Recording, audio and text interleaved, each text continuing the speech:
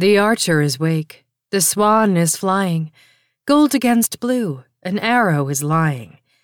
There is hunting in heaven, sleep safe till tomorrow. The bears are abroad, the eagle is screaming, gold against blue, their eyes are gleaming. Sleep, sleep safe till tomorrow. The sisters lie, with their arms intertwining, gold against blue, their hair is shining. The serpent writhes, Orion is listening, gold against blue, his sword is glistening. Sleep, there is hunting in heaven, sleep safe till tomorrow. William Carlos Williams, 1913.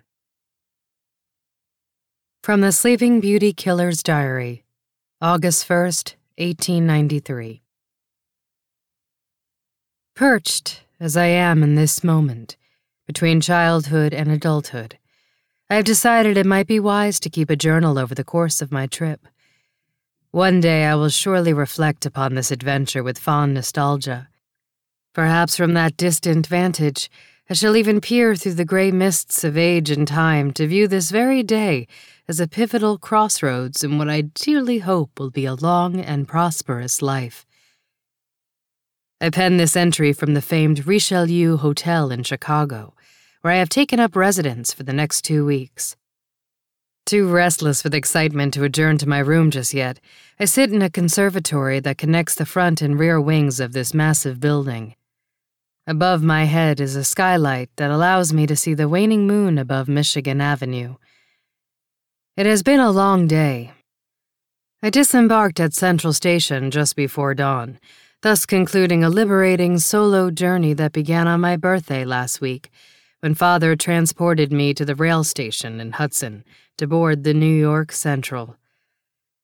He was reluctant to be left alone in the house so soon after the funeral, and I again encouraged him to accompany me as initially planned. He, in turn, begged me to reconsider. But despite the sad circumstances, I had no intention of forfeiting the opportunity to see the World's Fair. If truth be told, I welcomed the opportunity to escape the house, always oppressive, but now unbearably so. As we stood waiting upon the platform, I clutched my favorite book, Walt Whitman's Leaves of Grass, in my left hand.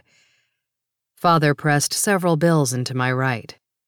It was indeed an unexpected gesture, what with our recent loss and the country itself in the midst of the worst depression ever seen. He bade me to return home safely and on schedule to resume my studies in September. Of course, I promised that I shall, and he was pleased, I know. Yet he remains critical, and I, in turn, found myself more resentful with every mile that fell between us. The bitterness dissolved, however, when I received my first glimpse of the splendid Midway, with the inventor George Ferris's enormous rotating wheel as its centerpiece. I contentedly roamed among strangers until darkness fell. An audible gasp went up in the crowd as the landscape was illuminated in a brilliant and instantaneous flash. There were at least 200,000 electric bulbs, enough to outline every man-made structure in the vicinity. The resplendent moon and all the stars in the heavens could scarcely compete with the shimmering white city. I returned to the hotel for a late dinner in the sumptuous cafe, settling into a leather-upholstered mahogany seat surrounded by fellow fairgoers. Many were alone, as am I. A curious camaraderie sprang among those of us who had traveled for days to witness this modern marvel. Lacking familiar companionship, the others shared with me their day's adventures, and some included tales of the lives they'd left behind. I refrained, unwilling to solicit sympathy, curiosity, or attention. It felt rather as if I were hiding in plain sight, a refreshing change from my stifling existence of late. As I prepare to make my way up to bed, I shall close with a fitting quote from the great Whitman.